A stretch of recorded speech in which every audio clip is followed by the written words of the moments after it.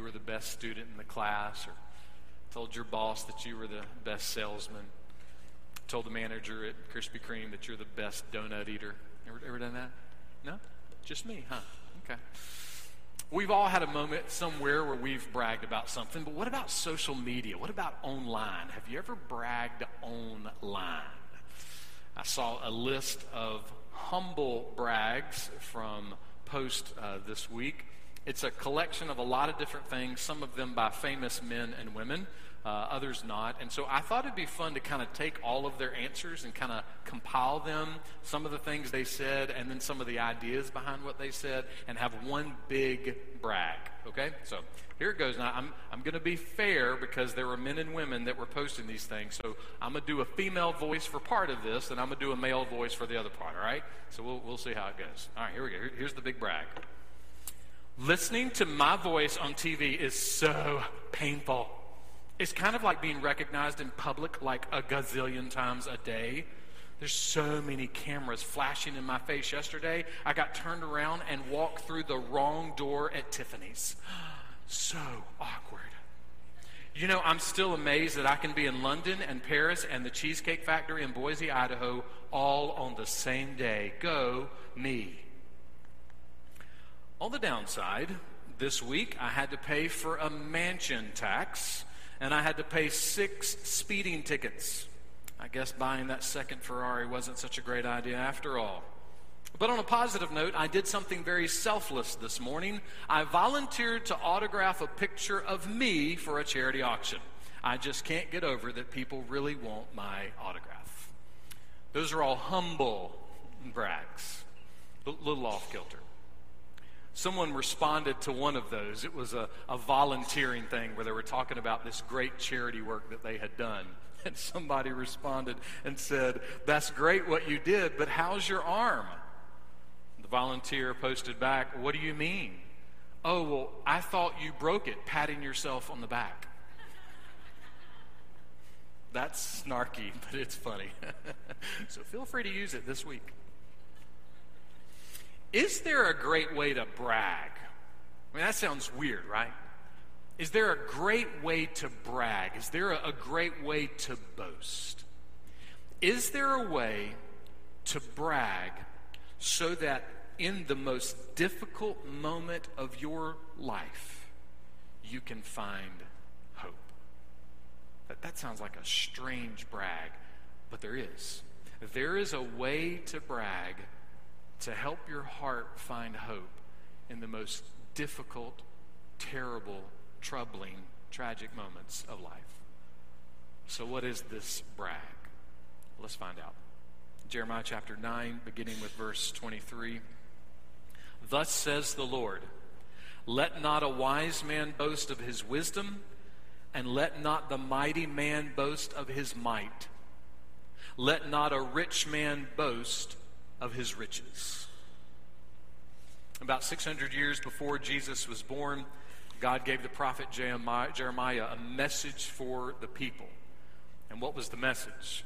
Well, the people of God, the church-going folks, they had kind of made God kind of a religious trinket. You know, a Christian t-shirt, a Christian bumper sticker, a Christian magnet. They had made God just this activity on Sunday morning, just a nice Christian service or a nice summer activity, just Christian things. And that's all it was. It was surface stuff. Because for the most part, they were doing life on their own. But they were managing life on their own. They were educated. They owned their own houses. They were raising families. Some of them had fought in battle. They volunteered in the village. They had some experience in business. They had some experience in life, and they knew what needed to be done, and they knew how to do it.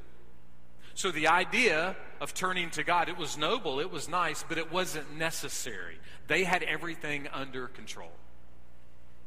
Well, bless their heart. Aren't you glad that none of us are like that anymore, right? They were trying to say that they could take care of all of it, that they didn't really need God. There's a story told about a dog that was bragging to his friends one day. He's like, man, I am fast. I mean crazy fast. About that time, this rabbit came flying by. So the dog jumped up, took off after the rabbit. Boy, he's running as hard as he can. That rabbit turned around, saw him on his heels, took off. He was gone, nowhere near. Dog came back, sat down with his buddies. They're all laughing at him. We thought you said you were fast. He said, fellas, remember this. I was just running for dinner, but the rabbit was running for his life. Different kind of running. So what are you running to in life? Where is your confidence? Where is your source of strength? When things fall apart, where's the first place you run? Where's the first person you run to? What's the first thing you run to? Just take an evaluation of your life. Is it your money? Is it your education? Is it your experience, your talents, your abilities? Is it things that you own? Is it people you know? Or is it your connections or your accomplishments? What is it that you turn to immediately when everything begins to fall apart? When you're struggling and you're looking for answers, where do you turn? Where is your confidence? This message that God is sending to Jeremiah, he's addressing this concept of self-reliance and self-sufficiency. It's an attitude that says, if it's to be, it's up to me. But how does the Bible look at self-sufficiency and self-reliance, that sense of kind of prideful independence? I mean, when we look in the Bible, do we see that self-reliance is usually spoken of in a positive way or in a negative way? I mean, do we see the Bible as a whole teaching us that our primary purpose in life is to have a lot of confidence in ourselves, a lot of confidence in what we own and what we have and what we're able to do? Is that the message that the Bible sends, or is there a different message it sends? This moment of time, in this moment in history, 600 years before Jesus was born, the church-going folks, the people of God, their confidence was in themselves. They put their confidence in their wisdom and their strength and their possessions and their abilities and their money. They put their confidence in who they were and what they were doing. And so God's response to those people is, Jeremiah, I've got a message. And the message is this: if you are wise, you will not do that. If you are wise, you will not boast about yourself. If you are wise, you will not brag about your wisdom or your experience. You won't brag about your possessions or your abilities. You won't brag about the history of your family or your connections. You will not brag about you and what you have. In other words, God's saying, if you're wise, you will not be self-reliant. You will not act self-reliant. If you're wise, you will not act and live like it depends on you, and that you are self-sufficient and that you have control of things. If you're wise, God says you won't do that. Now, the opposite would also be true, right? If you are ignorant, if you are immature, then you will act self-reliant. You will act self-sufficient. You will brag about your wisdom and your possessions and your abilities and your family and your connections and your accomplishments and your money and what you own. You'll brag about those things if you are ignorant and immature. That's the message God is sending. A realtor friend told me years ago, he said, if you're driving through a neighborhood and you see a house that you really like in the middle of the day, be sure to ride back by it at night. He said, houses look different at night. He said, things are just different at night. In a similar way, somebody said this: don't place too much confidence in the man or woman who boasts of being as honest as the day is long. Wait until you meet them at night. In other words, that's just a really nice way to say nobody's perfect. No one lives up to their own hype. They just don't. They can't. They can't live up to their own hype. Why? Well, because of the danger behind the hype.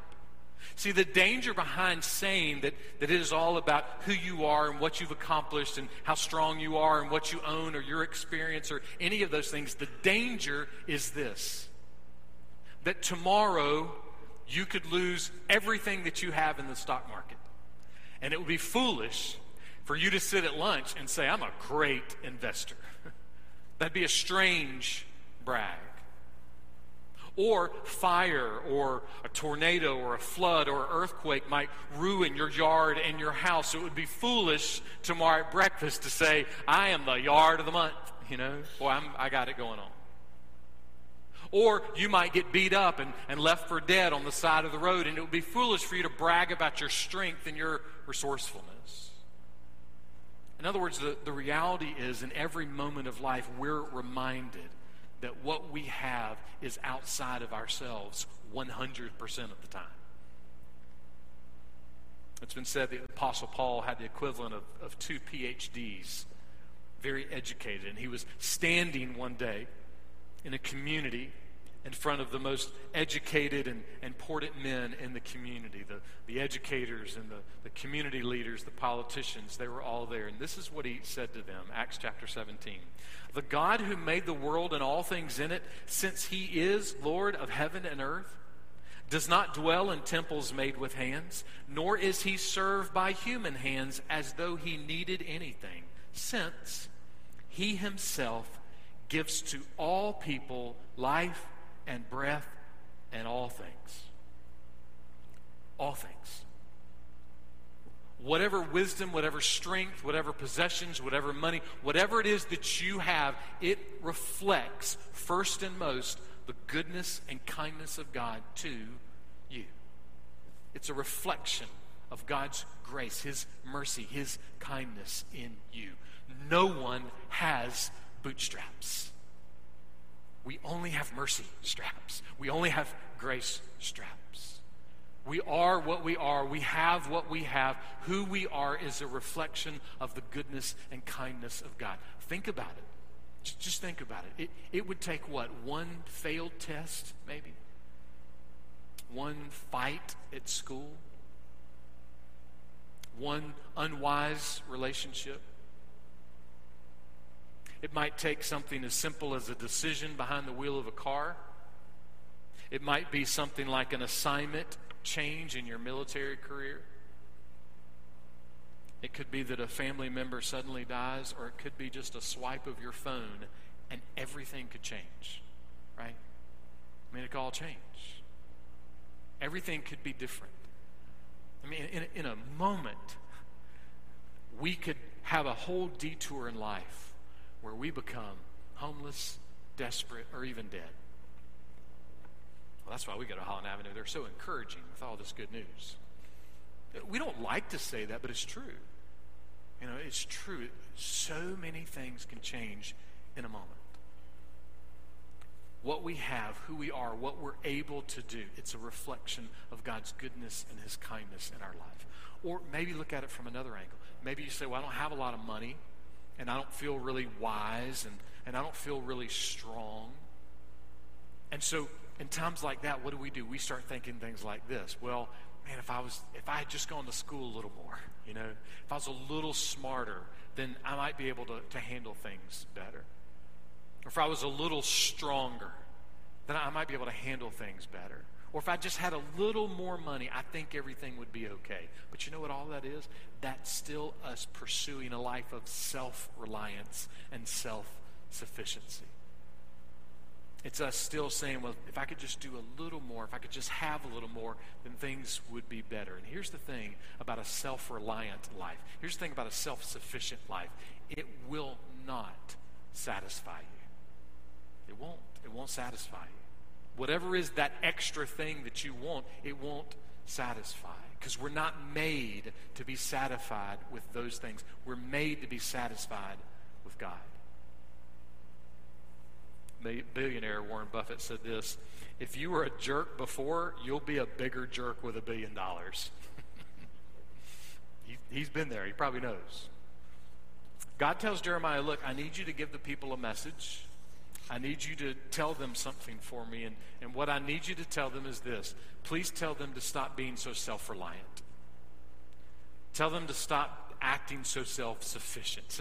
Tell them to stop living in that way because it is so ignorant and so immature. Tell them to stop worshiping themselves, so worshiping what they have or what they're able to do because they're worshiping them instead of they're worshiping me. And when you're not worshiping me, it never works out good. That's what we shouldn't do. So what should we do? Well, God tells us, verse 24, but let him who boast of this, that he understands and knows me. You need to boast about something. You need to brag about something. You just got to brag about something. Okay, fine. You can brag about something, but here's the thing. The only ultimate thing in the world that has any value of bragging is this. I know God. I know the Lord of hosts. I know the God of Israel. I know the only one who was and is to come. That is the only brag that has legs. It's the only brag that sticks, because there is no one like God. No one. So why does it matter for you to be able to boast about God and to know God in that way? Well, somebody said this, what you brag about is what you count on. Just do the math in your mind right there. What you brag about, what you boast about, is what you count on. So if you brag about your strength, or if you brag about your money, or if you brag about your education, or if you brag about your experience, if you brag about your family, whatever it is, that's what you count on. So what you boast in is what you count on. So what are you counting on today? What are you counting on? Where's your ultimate confidence today? If we were to ask your husband or your wife or your kids or your grandkids or the people you work with or people in your neighborhood, what would we hear with that question? Hey, what do they believe in? What do they have confidence in? What do they trust in? What do they turn to? Who do they turn to first and most in life? What kind of answers would we get? Would they see someone who's turning to God first and most, or would they see people turning to themselves or turning to other things? Elizabeth Elliot said this, growth in the Christian life is the process of destroying our idols one by one. Destroying, that's how you grow as a Christian. Let's just have some fun with this. How many of you have been a Christian? Let's have some fun. I like this. How many of you have been a Christian more than 30 years?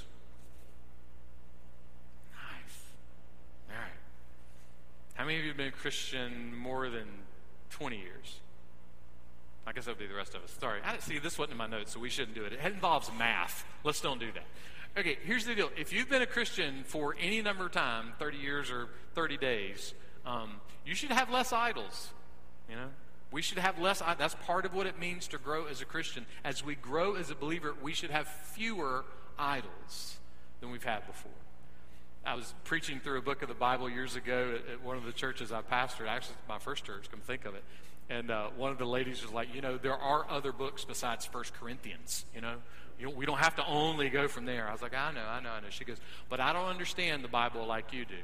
And I was like, well, how long have you been a Christian? She goes, I've been a Christian since, I was, 10 years old. And I was like, well, you don't have to tell me how old you are now, but I'm pretty sure that means you've been a Christian for more than 60 years. I think you should know the Bible better than me. She looked at me like it was the craziest thing she'd ever heard in her life. I was like, look, I've only been studying the Bible about 10 years. I said, you got a couple of years on me. Listen, we should know God's word as we grow in Christ, as we age in the Lord. And we should be tearing down idols. It's how we grow. So just, again, looking at your life, if you're looking at the mirror, are you an idol basher right now? Are you tearing down and destroying idols in your life? Or are you building idols every day and clinging to idols that you've had for years? God's writing to the people. He says, Jeremiah, I need you to tell them they need to break down those idols. Because again, we can't take those idols with us, right? I mean, we know that, right?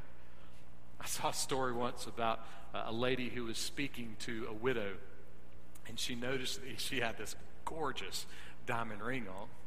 And the lady said, wow, that ring is beautiful.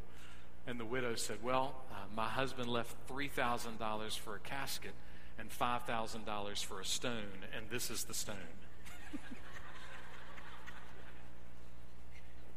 There you go. The old pizza commercial used to say what? What do you want on your tombstone?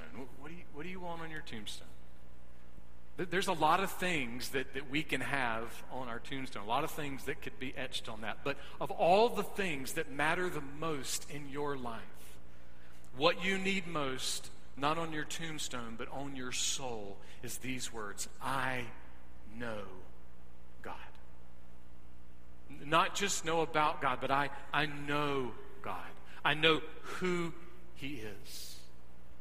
There is no comfort, no solace at a funeral for someone to get up and say, man, he knew a lot about fly fishing and he knew about God. There's no comfort in that. The comfort is when someone can say, he knew God. She trusted God. She trusted God. When life was falling apart, I watched her turn to the Lord. When his world came crashing down, I watched him turn to God. We've seen it with our eyes, not in the pew on Sunday morning only, but all the time. We've seen her. We've seen him turn to the Lord. We've seen them boast that they know God. That's the call. That's the call that God's trying to encourage Jeremiah to get to the people. God says a truly wise person will boast that they understand and that they know God. And what do we need to understand and know about God? Look at the next part of verse 24. That I am the Lord who exercises loving kindness, justice, and righteousness on earth. This is how God exercises. This is what he exercises. This is what he's committing to exercise every single day all over the universe and in your life. He is committed to be loving, to be fair, to be kind, to be just, and he is committed to truth. Completely and totally. That's who God is. That's what God does. He is fair, he is just, he is loving, he is kind, and he is committed to truth. Nothing can change that. But what does that have to do with you? What does the loving kindness and the justice and righteousness of God, what does that have to do with your life right now in this moment? Well, look what God goes on to tell Jeremiah in verse 24. For I delight in these things, declares the Lord. How many times have you said, I don't know what God wants me to do? I don't know what God's will for me is in my life. I've got this hard decision. I'm not really sure how to go forward. I'm not sure how to handle this. God says he delights in loving kindness, justice, and righteousness. In other words, God's desire, his desire for your life as a believer and follower of Jesus, and if you're not a Christian, God's desire and his delight for your life is no different. His desire, his delight is that you would be loving and kind and gracious and fair and just and committed to his truth. So, let's see if we can hurt our feelings a little bit. Think about your post this week on social media. Have they been loving and kind and fair and just and gracious and committed to truth? Think about how you've spoken this week. Let me make sure I get my pronouns right. Think about how we have spoken this week to our spouses, to our kids, to the girl at the register that didn't seem to know what she was doing, to the waiter that got your order wrong. Have you been loving and fair and kind, and just, gracious, and committed to truth? Because that's what God delights in. That's what he longs for us to have. And why should we do that? What's our motivation? Well, what's our motivation for saying, well, God's loving, kind, and fair, and just, and gracious, and he's committed to truth, but I don't know. I don't like how things are in our country, so I don't know if I'm going to do those things. You know? I don't like how my spouse or my kids are acting, so I don't know if I'm going to do those things. What's our motivation to not think that way? What's our motivation to not do that? Paul was writing a letter to the church at Corinth. It was a church that was filled with ordinary people from society. Probably more of a blue-collar church. There surely was some white collars, some smart folks, some politicians, whatever, but it was mostly just average people. So Paul was writing to them something very important for them to remember, something for the down and outers and the up and outers to remember. This is what he said in 1 Corinthians chapter 1. But God chose what is foolish in the world to shame the wise. God chose what is weak in the world to shame the strong. God chose what is low and despised in the world, even things that are not, to bring to nothing things that are, so that no human being might boast in the presence of God. And because of him, you are in Christ Jesus. Christian, if you are saved, it is not because of you. And it's not because of your parents or your grandparents or your pastor or a great hymn or a great contemporary song or a fantastic t-shirt or a bumper sticker. If you're saved first and most by the glorious grace of God. That's your motivation. As we said last week, our motivation is not to walk into the banquet of God and say, hey, where's the best seat? Our motivation is we walk into the banquet of God and we fall on our face and we say, how in the world did I get invited? How did I get here? God, why have you had mercy on me, a sinner? You want to change things in our country? Start there. That's what God says. You want to change things in your home? Start there. That's what God says. You want to change things at work or at school or anywhere else in your scope of influence? Then start with, how did I get invited? Start with, I am in Christ because of God. It's who he is. It's what he does. And it's glorious and it's great. And it's fantastic. Think about it. Have you ever had somebody do something for you that was unique and special, like that you didn't deserve? You know, I mean, maybe you were in a situation where you were at a banquet, and you're, you know, just some person there, but you actually got invited up to the table, the main table. You know, sometimes if you go to, I've seen it at professional basketball games, you know, where they have a contest, like, you know, right at the beginning.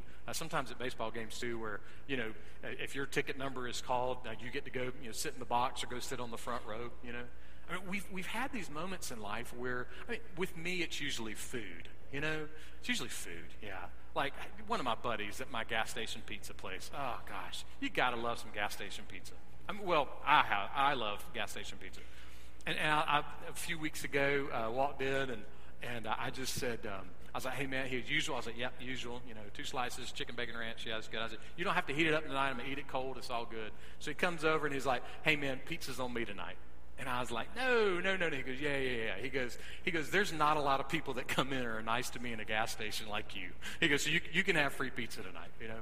Now, listen, my family would tell you I'm not always as nice as I am in the gas station, so, you know, I'm not putting a whole lot of attention on that. But I love getting free pizza, you know. It was nice. It was fun. You know, my stuff's usually free food. So what's your free moment? What's that moment when something happens and you're like, oh man, that was great. That wasn't supposed to happen. And now, fast forward that to you won't spend eternity in hell. I think that's better than pizza. I think that's better than sitting at the table. I think that's better than getting your name on a plaque. When you are rescued and redeemed by God, you will no longer be separated from him forever. You have been rescued from hell. You will live in joy forever. That is motivation not to send that post. That's motivation not to say that word that's in your mind to your spouse. We'll still do it. We're not perfect. But man, we have so much motivation to be fair, and to be loving, and to be kind, and to be gracious, and to be committed to the truth. And just to be clear, that will not make you weak. It'll make you the strongest person in the room. That's what God says. I saw an interesting story years ago about a baseball card. I don't know if you know much about baseball cards. If you don't, just to give you a picture, the most valuable baseball card has been valued at $3.3 million. Yes, there's a couple of dollars in baseball cards. So now you're all going to run home going, hey, I think I got some baseball cards at my house. You might, and it'll take you a long time, but it'll be fun. I saw a story from a few years ago, and it was about this one card from 1982. And this one card is valued, today it's valued at about $1,000 in really good condition. And it was a card that had 3 players on it, and across the top of the card it said Future Stars. And so I want to give you a description of the 3 players on the card. The first player on the card is Jeff Schneider. Schneider played 1 year of professional baseball. He was a pitcher, and he pitched in 11 games, and that's all we know on Jeff. The second player on the card is Bobby Bonner. Bonner played 4 years of baseball, and he played in about 61 games. Didn't do a whole lot. I think he had 8 runs batted in and no home runs. The third future star on the card played 21 years, appeared in 3,001 games, came to bat 11,551 times, collected 3,184 hits, 431 home runs, and batted in 1,695 runs. He did a couple of things. His name is Cal Ripken Jr. He also holds the major league record for most consistent games. Listen to this math. 2,632 games. Okay? That means he didn't miss a game for 16 years, a little more than 16 seasons. It's crazy. That's why he's known as the Iron Man. Now, can you imagine if you met Jeff Schneider or you met Bobby Bonner and they said, yeah, I used to play professional ball, back in the day. Matter of fact, my baseball card is worth $1,000. They're probably not going to say that. Why? Mark Eberle put it this way. If you want to hold up your stats to God, you don't have a chance. But when you put your faith in Christ, his statistics become yours. And your baseball card becomes worth a lot because of someone else's stats. He goes on. Bobby Bonner and Jeff Snyder's baseball card is worth $1,000 not because of their statistics, but because of what someone else has done. Jesus of Nazareth, the Son of God, did something for you. He loved you and gave himself up for you. He satisfied the penalty of sin. He made a way for you to no longer be separated from God. So, are you trusting your statistics or his salvation? What have you done with Jesus? What are you doing with Jesus? Which brings us back to our opening question. Is there a way of bragging? Is there a way of boasting in such a way that it will help your soul find hope in the most difficult moment of life? Is there a way to brag like that? There is. And this is what it sounds like. I know Jesus. And Jesus knows me.